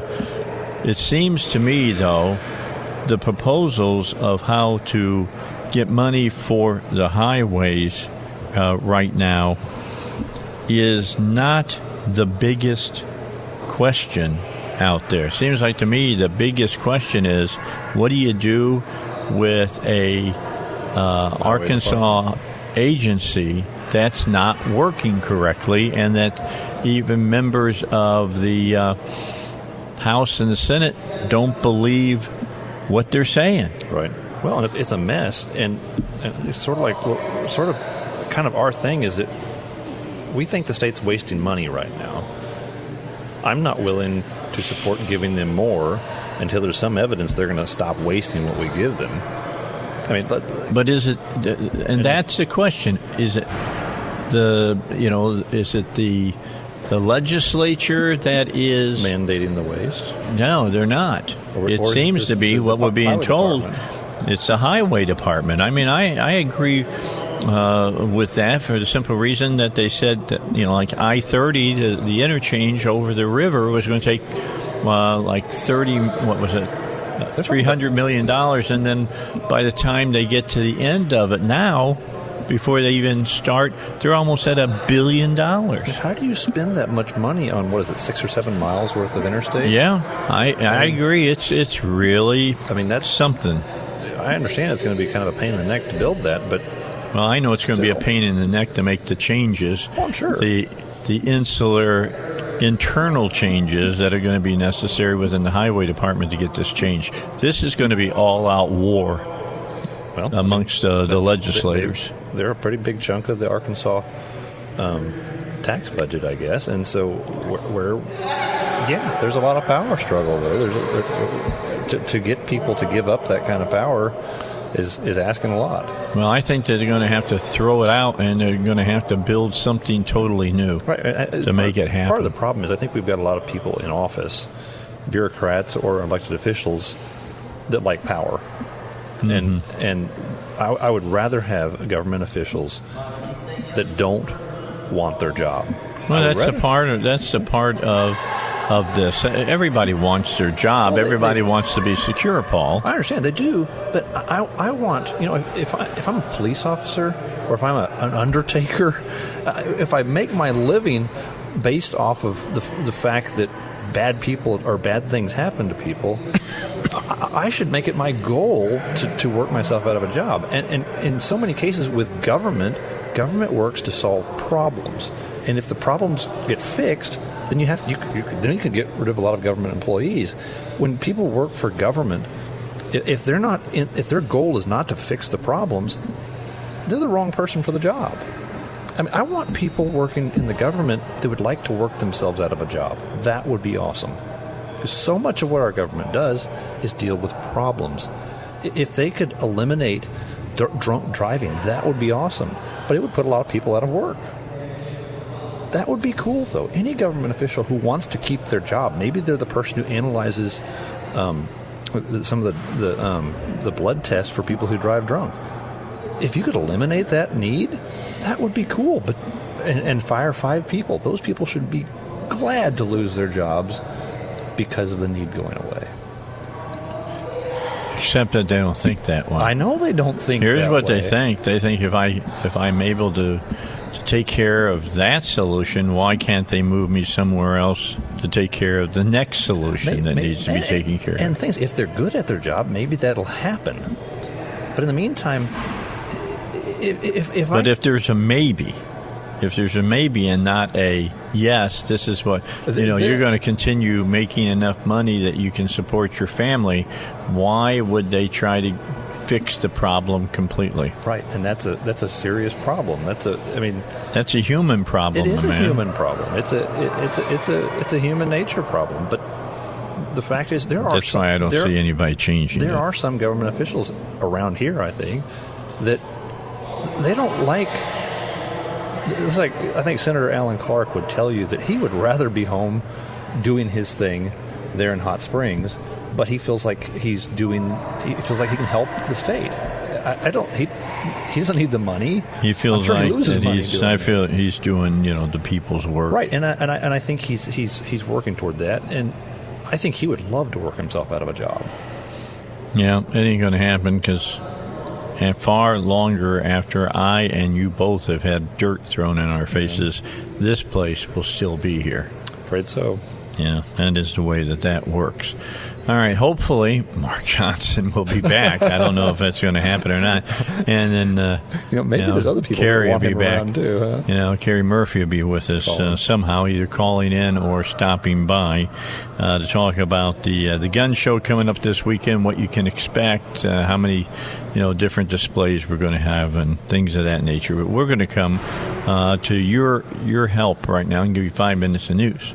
so that you can catch up on what's going on in the world. And then I'll be back what effectively will be our final hour here on the Dave Elswick Show, live hour here on the Dave Elswick Show today, because the 5 o'clock hour, again, is the repeat of the first hour I had with J.R. Davis from the governor. You really should listen to it. There's a lot of interesting debate there between J.R. and I. I really think if the governor would hold a presser, have the media come in and say, we're going to hold on this, on my highway plan. We want to vet Mayberry's highway plan, because if it's the better plan and it will keep me from having to raise taxes, that's what I want to do. That would be cool. Boy, that would be huge. It would be huge for the Republican Party as well. I think it would help. All right, that's a break. We'll be back with more after the news, which is up next here on the Dave Elswick Show. We're covering the 92nd General Assembly. We're on the third floor of the Capitol House side. We'll be back with more in a moment. An interesting piece of legislation has come up in Washington, D.C. New Jersey Democratic Senator Cory Booker introduced legislation to end the federal prohibition on marijuana today, joined by a series of other announced and potential Democratic 2020 presidential hopefuls, including, now I've got some more names here that I was trying to remember a moment ago. Elizabeth Warren, Kirsten Gillibrand, Bernie Sanders, and Kamala Harris. Harris's support seemingly cemented her full-scale reversal on the issue. In 2010, Harris was among a handful of lawmakers, including then-Governor Arnold Schwarzenegger, to oppose Proposition 19, a measure to legalize recreational marijuana and allow it to be sold and taxed. Then San Francisco's district attorney, Harris, called Proposition 19 a, quote, flawed public policy. The move comes as polling increasingly shows widespread national support for legalizing the drug. A Fox News poll last year showed that 59% of voters support legalizing marijuana, up from 51% in 2015 and 46% in 2013. Think about that. In 2013, just 5 years ago, it was 46%, and now it's 59%. It never should have been a federal issue. It was unconstitutional for them to ever make it illegal federally. I mean, it's just wrong. They definitely should take it off. Okay, only 26% favor making smoking marijuana legal in 2001. Wow. Think about that. In 18 years, went from 26% to now 40 or 59%. Wow. That's an incredible jump. That is pretty big. That just shows you how many baby boomers now still are left. A lot of their parents have died off at this point, I think. Yeah, the greatest generation moved on. So the war on drugs has not been a war on drugs. It's been a war on people, disproportionately people of color and low-income individuals, says Booker. The Marijuana Justice Act seeks to reverse decades of this unfair, unjust, and failed policy by removing marijuana from the list of controlled substances and making it legal at the federal level. Booker went on to say, but it's not enough to simply decriminalize marijuana. We must also repair the damage caused by reinvesting in those communities that have been most harmed by the war on drugs. We must expunge the records of those who have served their time. The end we seek is not just legalization, it's, quote, justice. Booker's bill was co-sponsored not only by Harris, Sanders, and Gillibrand and Warren, but also by Senators Ron Wyden, Jeff Merkley, and Michael Bean, all Democrats from Oregon, and Colorado. Millions of Americans' lives have been devastated because of our broken marijuana policies, especially in communities of color and low-income communities, said Gillibrand. I'm proud to work with Senator Booker on his legislation to help fix decades of injustice caused by our nation's failed drug policies, added Sanders. As I said during my 2016 campaign, hundreds of thousands of people are arrested for possession of marijuana every single year. Many of these people, disproportionately people of color, have seen their lives negatively impacted because they have criminal records as a result of marijuana use. That has got to change. We must end the absurd situation of marijuana being listed as a Schedule I drug alongside heroin. It's time to decriminalize marijuana, expunge past marijuana convictions, and end the failed war on drugs. For her part, Harris echoed Booker's sentiments, seemingly embraced her changed views on marijuana. Despite her past opposition to legalizing the drug, the former California Attorney General recently boasted about smoking weed as a college student on a popular New York City-based radio program, The Breakfast Club, telling the hosts that she's inhaled from a joint a long time ago. I think it gives a lot of people joy, and we need more joy in the world, Harris added, claiming she used to listen to Snoop Dogg and Tupac, though they didn't release their albums during Harris's college years while she reportedly got high. In co-sponsoring Booker's bill on Thursday, Harris, like Booker, suggested that prohibitions on the drug disproportionately affect black men. Quote, I don't know if I'd agree with that totally now. One time in our country, in the 50s, I probably would have. Marijuana laws in this country have not been applied equally, and as a result, we have criminalized marijuana use in a way that has led to the disproportionate incarceration of young men of color. It's time to change that. This is according to Harris. Legalizing marijuana is the smart thing to do, the right thing to do in order to advance justice and equality for every American. Warren, meanwhile, added marijuana should be legalized. We should wipe clean the records of those unjustly jailed for minor marijuana. See, let me just stop there. No one was unjustly jailed. It was the law at the time. So if you were arrested because the law said marijuana was illegal at that time, then you were not unjustly put behind bars. Well, they would.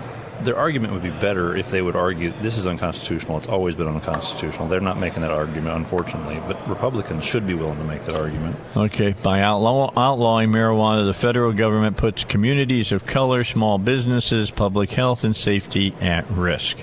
Last year, California became the largest legal U.S. marijuana marketplace. Massachusetts opened the first recreational shops on the East Coast. Canada legalized it in most provinces, and Mexico's Supreme Court recognized the rights of individuals to use marijuana, moving the country closer to broad legalization. New Hampshire lawmakers on Wednesday gave preliminary approval to legalizing recreational marijuana, dismissing public safety and health concerns on a path to join scores of other states that have passed similar cannabis measures.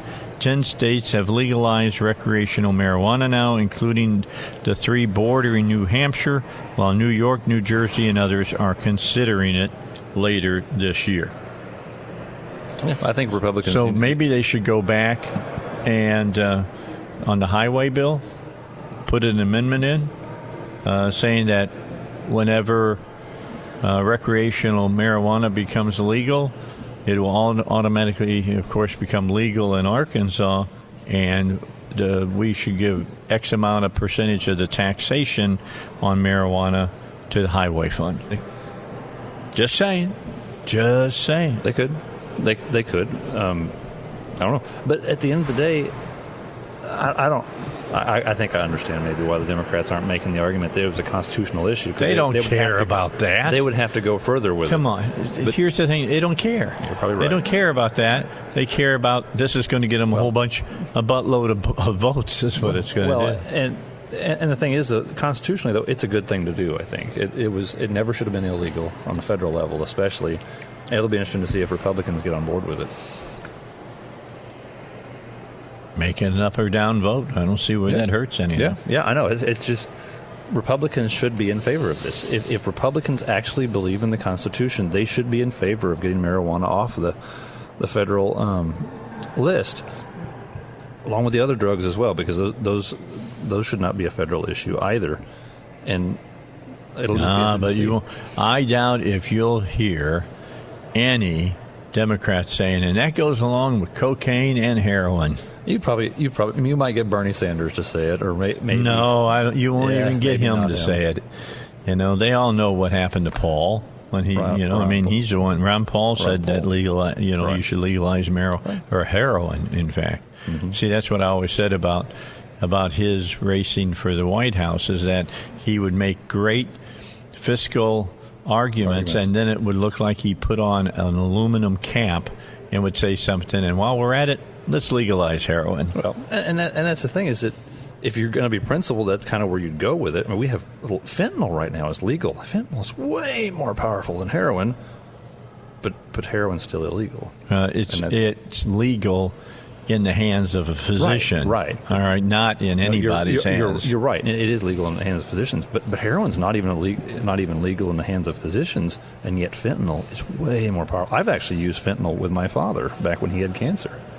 He had fentanyl. Now, you said your father used it. I didn't. The way you just said that did not come out the way I know that you meant to say it. So I think I actually helped apply it to my father. He had patches. Okay. And so I used it not for myself, but with my father. And so you gave it for your father to relieve his administered it cancer pain, I think. And so, but yeah, it's a very powerful drug, and it's used, but it's a useful drug, and but that's just kind of one of those things that marijuana is just, it should be a no-brainer to legalize it federally.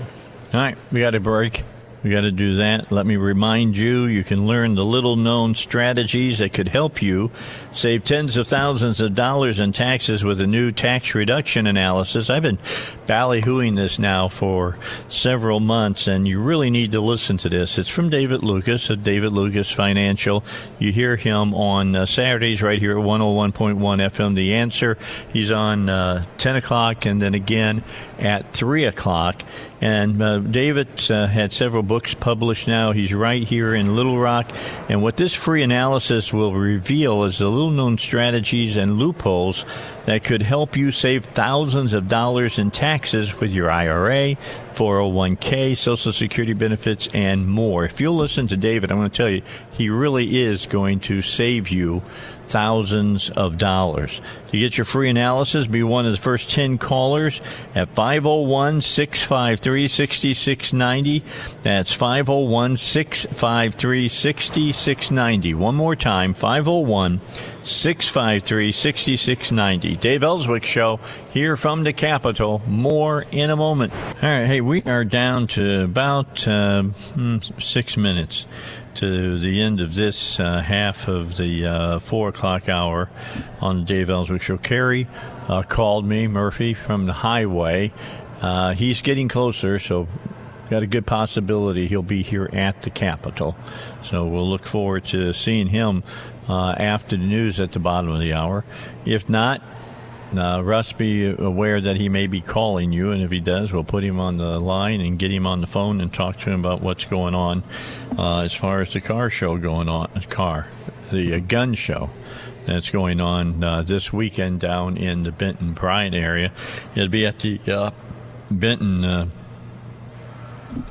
layout that they got down there by the movie house is where they'll set it up, the event center down there. So you can go down there and go see all the guns, and maybe there's something there you want to buy. They'll have, silencers and everything else. Now, what they usually do in silencers, they've got to sell it to you, and then they got to push it through all of the federal paperwork before you get it, so you probably won't have it in your hand to put it on your gun. For several months. For probably 4 or 5 months is what I've been hearing. That's nuts. I agree. It's just so you can put thing. A muffler on the end of your gun. Yeah. That's dumb. Yeah. Well, you can be arrested. You can get in trouble for not having a muffler in your car, and they'll arrest you for having a muffler on your gun if you don't go through the proper channels. That's nuts. Well, it is the way of America. It is. Because they want to slow anything up that has to do with guns. And let me just remind you, most of those bills and most of those laws were put into effect by Democrats, or Dummycrats, if you want to call them. That's frustrating. Yeah, well, what they do is frustrating. It is. You know, I think that everybody has to understand that the whole thing about legalizing marijuana has nothing to do with equality. All right? It has everything to do with votes. I mean, look, if you're Cory Booker, here's what you know. If I'm the candidate that's going to legalize pot, how many, young people will vote for me just so they can see pot get legal? Well, I know I'm right about this. Yeah, that's why get millennial votes. I'm going to say this is the reason why in states across the union, when they have state referendums and things like gay marriage and things of that nature would get put on the ballots, so that if a state was thought they could push one party or another party into control of that state, they would run specialty legislation to get more people that would be supporting Democrats or Republicans, whomever was kind of in control, to get more votes. That's the reason they did it. I mean, look, it's not because they care about you. If you ever think that the government cares about you, go sober up before you go to the poll. I'm just saying it has nothing to do. Harry Brown was the best about this. Harry Brown was a libertarian, ran for president twice, and one of the best things he ever said, the government are the people who break your legs and then show up a couple of weeks later and give you crutches and say, I'm here to help. Okay? And we're dumb enough to say thank you. Yeah. Yeah, a lot of people are dumb enough to say thanks. Appreciate you doing that for me. Man, you care about me so much. Just always remember that I do not believe that the government really wants to help anybody but themselves. And to be fair, there are a few legislators out there, I think maybe even a lot of legislators out there that think they want to do you good. But unfortunately, a lot of what they want to do is actually harmful to what is right. And so many of them come down here with grand ideas for liberty and justice and smaller government, and they get here and then they pass laws to take away your liberty, and they grow government. And what is wrong with these people? Here's the key: liberty is not passed to make people safer. Liberty is passed to make people freer. That is why, if I had my way, more people might die of speeding, because I believe driving fast is really not the problem. It's people in the left lane driving slow. Yeah, I'm just saying. It's a liberty issue. The fact is, we could probably save a lot of lives every year if we would drop the speed limit to about 25. But I think the liberty issue is more important than saving those lives. I realize that maybe that sounds a little bit callous, but how many of us are willing to drive 25 miles an hour in order to make it safer on the roads? I think a lot of us are willing to take that risk so we can drive faster, and I think that's okay. All right, we got news coming your way. Then Carrie Murphy will join us on the other side of news. Stick around for that. We're on the third floor of the House side of the Capitol. It's a Dave Elswick show, so be here when we get back, and we'll be ready to tell you what's happening in the world of guns in Saline County. Hey, I didn't know this, just found it out by a media release from Arkansas Right to Life. The Arkansas Senate passed Senate Bill 341 today to give women in Arkansas who take the abortion pill and then want to change their mind a chance to save their baby if they get medical treatment through abortion pill reversal before they take the second pill. Senator Missy Irvin and Representative Dr. Joe Cloud, sponsors of the important legislation. A thanks to Dr. Rick Wyatt. His testimony was in support of SB 341 and in providing women another choice when it comes to medicational abortions. They expect House action soon. Please contact the Arkansas House at 501-682-6211. 501-682-6211 and ask your state representative to vote for Senate Bill 341. Thank you, and I'm sure that's from the folks just down the street from us. Glad that they are able to do that and can bring that to us. So, good thing. Okay, so Kerry Murphy's going to be here in just a few moments. He's on his way up here to the third floor, and then he'll sit down and we'll talk about gun legislation. Not legislation, but we'll talk about, we can mention gun legislation. He's up to date on that too. But they got a gun show happening this weekend down in Saline County, and you won't want to miss it. It's at the Benton Event Center, and a great place to go for the event. And I'm sure he's got some additional people that are going to be taking part in this, because it's a large area that they'll be having the event in. So let's go ahead and take our break now and get that out of the way, and then we'll have the rest of the time for Kerry when he joins us here on the Dave Elswick Show. All right, back with you, Dave Elswick Show. Kerry's not here yet, but he will be shortly. I just got a text from him 5 minutes ago, said he was parked and was walking into the Capitol, so he's gotten lost or something. It's not hard to get lost here. You really can get lost if you don't watch out. So let me just give you this. They've got a religious freedom thing going on over in, I think, Manchester, PA. No, New Hampshire. Two organizations are fighting over the display of a Bible at the Manchester VA Medical Center. The Bible was carried by a prisoner of war in World War II and became part of a memorial in the medical center. It was removed after the Military Religious Freedom Foundation objected. WMUR-TV reports another group, the Northeast POWMIA Network, wants to put it back.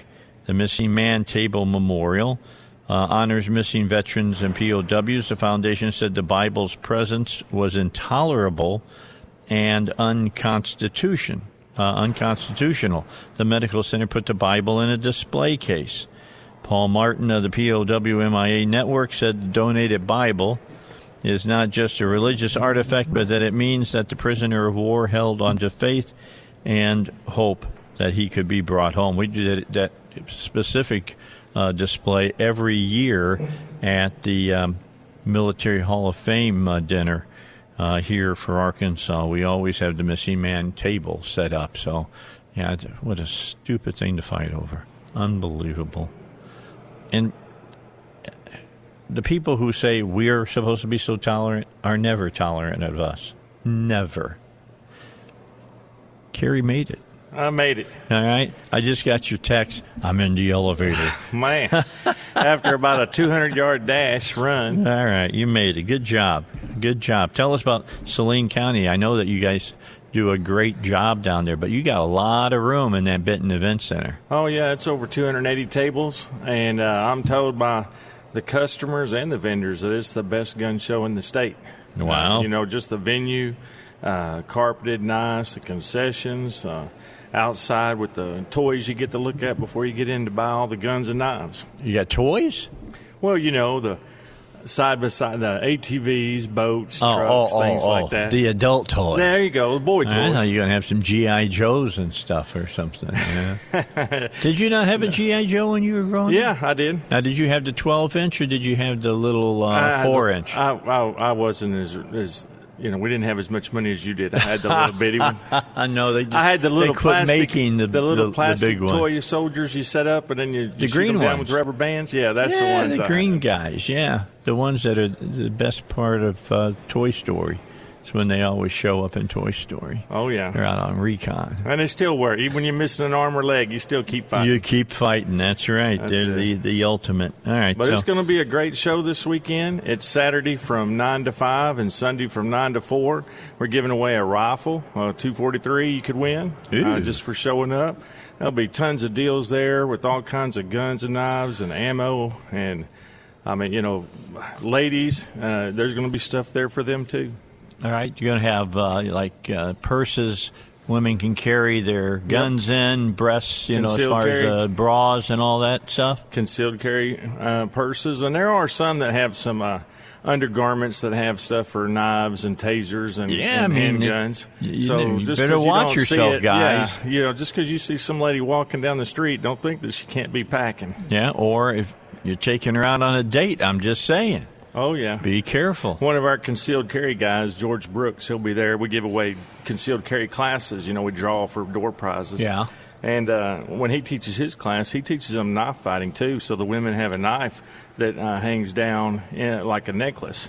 But it's in between. So if you think you've got a safe, they can pull it out, and he teaches them how to cut your guts up. About a 3/8 inch blade or something. Yep, tucked away. It sets right real nice up in there, and they just pull it out and they go to town. If you're the lady, you better remember that, or you get cuts in places you don't want them. Oh yeah, no, it's he's great with teaching people on self-defense and on that.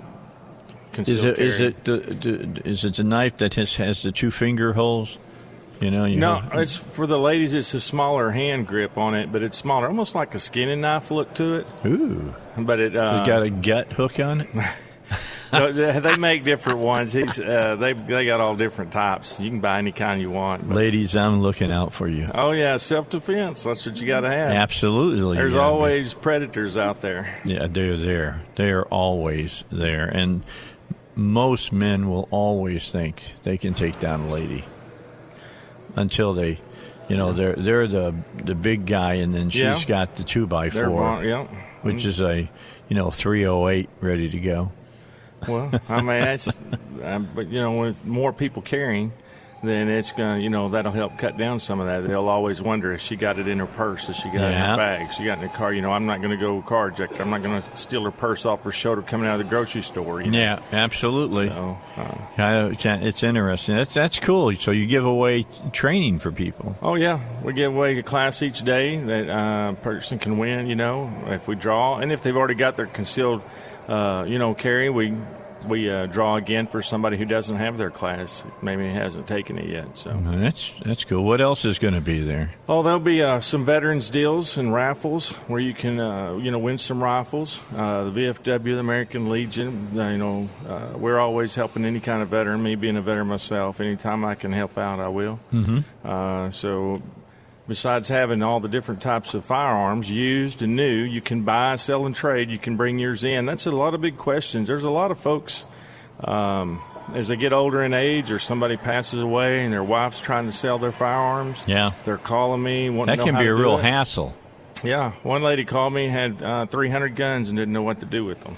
Whoa, 300? Yeah, she didn't know what they're worth or how does she sell them, and so I put her in touch with some people, and I try to get her. We have folks that will give you a good estimate, on it. Yeah. I don't want somebody to go in there and try to take advantage of I don't send people like that to them. It's people that I trust, that I know. Hey, I tell them, look, you get the first price from them, and then that's the starting point. Then you go shop it around inside, So if somebody says, hey, I'll give you $300 for that gun, well, that might not be the best deal. You take your time, walk around in the show, somebody might give you $500. Yeah. Watch out for the guy like me that give you $10 and a bag Try of to beans. Get the deal. Yeah, there's some magic beans here, ma'am, and I'll give you $10 for that nice mag. Yeah, I like that stuff you got there. I'll give you $10 and some magic beans. 6 of them, in fact. Something that I did want to bring up about being here when you're in the Capitol and it's the legislative stuff. Yeah. So I got a call the other day. Texas was trying to pass some laws. It was actually on the floor voting. Coming out of committee, and it's not done yet. Yeah. To where if you sell a private individual and you sell another gun to an individual, right, you have to have it go through an FFL dealer, a trade, or it could be classified as a felony. Really? Yeah, and gun show promoters, if it happened at your gun show, you would be classified and you would get a felony charge too. And you would also, there was others with misdemeanor stuff, and if they went outside, say somebody was at the show, just walked in, went around, then they walked out in the parking lot, and they found somebody, and they said, "Oh, I'll buy that from you," and they sold a gun without going through an FFL, they would get charged with the felony, and the promoter of the show would get charged. So what does the FFL have anything to do with it anyway? What does that change? They don't learn any more information, do they? No, I think it's a way to intimidate people, maybe? Yes. Well, they want you to run the background check on the person. That's what they're trying to get to. All right. But if you have to transfer it to an FFL, you have the cost on that. Then you also are going to have it registered, because they're going to know once it goes through that FFL, it's registered. They have to know the serial number. Once they transfer it to you, it's on the books in the system. And so it's a way to register guns. But putting the promoters in there and making us liable for some individual that's outside the building and stuff, or something, that has nothing to do with you, that's their way of trying to shut down gun shows. Yeah. Because I guarantee you, I'm not going to have a security guard in the parking lot full time watching. And you'd have to have more than one. Yeah. I mean, there's no way to check it. The first thing that would happen would be some liberal would come up there and try to do a gun purchase and say, "Oh, he did it, he did it," and try to get you in trouble. That's interesting. Well, here's a great story. I had Jan Morgan on one day, and I said, "You really," and I know you sell guns too, don't you? A couple of personals, but I don't compete against the vendors. Okay, so here's what happened. If you have a gun shop and you decide to go out of business and you got the records of all the guns you sold, guess who you got to give it to? To the government. Give it to them? They have to give it to them. They have it then for their personal, whatever they want to use it. So they have all that information of all the guns you've ever sold and to whom. Oh, well, they have to store it for so many years. Think about that. I think it's 5 or 8 years they have to keep the records. Yeah, if they go out of business, they have to give that to the alcohol, ATF. Now, there has been some times when I'm not happy with that. There's been some times when I have people call me up 3 years from the show. 3 years later from they bought a handgun, left it in their car, got it stolen, didn't lock it up. And they're calling me because they never wrote down the serial number. "Hey, Kerry, do you know where this dealer, he was set up on this side of the room. I bought this Smith & Wesson." And I'm like, "When was this?" I'm thinking it was like last month. "Oh, it was a couple of years ago." I said, "Oh, my gosh, how am I going to find that? Can you describe them to me?" Can you tell me what the temperature this of that year day it's was? happened. It's happened twice, and I actually got them to the dealer. I actually I found the dealer. I called them. I said, "Do you remember this? Did you used to have?" "Yeah, I kind of remember that." And they wwent back through their records and looked it up. That's how we try to help everybody all the time. But that's crazy. I'm just saying it's crazy that if you go out of business or you die and it puts you out of business, you got to turn in all your records to the ATF, and they then store them. Think about that for a moment. I think they should have to burn them, as far as that's concerned, destroy them. Yeah, that's the big push now, is everybody's going to want to do the background checks. That's what they're trying to do in Washington now and others. And you see, look at Bruce Westerman voted against that. I think it's H.R. 8 and some others. What they're doing in D.C., Pelosi's going after magazines again already, and the quantity. And you know it's going to pass out of Congress. Yeah, it won't get through the Senate. But hopefully it won't get through the Senate. But we do have a few people that might think, well, it's okay for this and okay for that. Once they did that with the bump stocks, I don't trust on anything. And if Texas is going to try to you know why that's happening, right? There's all those people from California moving to Texas, saving on taxes from New York, and they're going to turn it into New York City. California, and now they're going to turn it into, they're going to come over, and the things that they hated in the states that they left, they're going to bring it with them and make it law there. It's just crazy. Well, why leave if you're going to? If you're going to do that, just stay where you're at, please. There's a reason you moved to that country. Look at Florida. Florida's it's got changes going on all the time Same now with about immigration. guns. That's what I don't get. If my great grandfather came over the potato Irish famine, and through New York and the channels. So I'm a proud son of an immigrant down the line. That's how I got here. But I didn't want to change it and turn it into Ireland, although Ireland's a beautiful place. But, so I don't get why people want to change everything to they're leaving their country for a reason.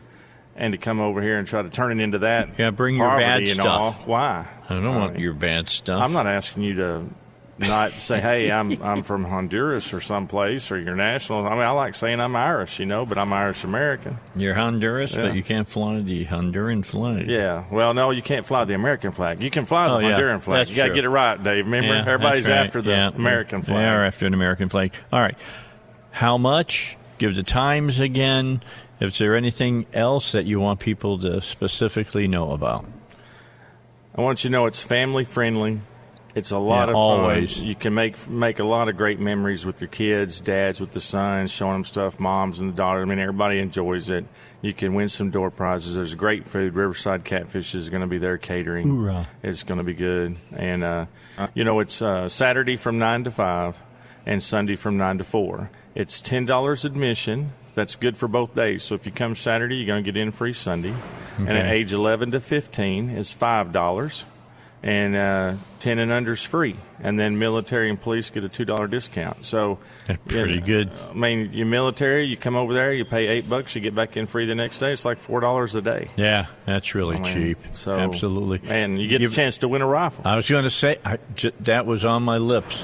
What kind of rifle are you doing this time? A 243. Oh, yeah, that's right. You said 243. With the scope. Okay. And then ammo not and an AR this time. No, huh? not an AR this time. I'm trying to switch it up some, different That's shows. Good. I do 17 a year now, so I'm trying to. Wow, I didn't know you had that many now. Well, I'm in Louisiana and Texas. So and Arkansas. As long as they let you sell them in Texas. Yeah, as long I might be out of Texas pretty quick. That's pretty Especially crazy. if it's got an emergency clause on that sucker. Yeah, moving it in and making it law immediately. Abbott will veto that. I hope so. I bet you will. I bet you he'll veto that. He should. Absolutely. Should never got out of committees. It's Texas, by God. Well, you'd think if the last stand shouldn't be the Alamo, right? Yeah. So, anyway, whether you come down to Benton this weekend, you have a great time. The next show is the next weekend after that. It's in Texarkana, Texas. It's a boat and outdoor and gun show. Cool. And then 2 weeks later after that, Shreveport, Louisiana. Shreveport. Yep. And then after that, Mandeville, Louisiana. And then back. I mean, it's all I've been over. to Shreveport a few times when the Razorbacks were playing in some of those it's real big bowl bowl Independence games. Bowl. Yeah, it's at the fairgrounds there. I got a building at the fairgrounds. Oh, that's cool. That's a lot of fun. All right, well, it's always good. And Kerry, look, I can say this to everybody who's going, up and up guy, it's all on the level at any of his shows. He makes sure that it all is on the level. Yeah. And if we catch you doing something wrong, we'll prosecute you and send you to jail. He just said. We've done that. It's all on the level. I've done that to 2 people. Have you really? Yeah, 2. Well, there's 3 at one show and another one we caught with a stolen firearm. And wow. We had the police arrest them. Good for you. So don't come to my show with something stolen. Nah. That's all about that. All right, so it's at the Benton Event Center. It's this weekend. It's Saturday. It's Sunday. What's the times again?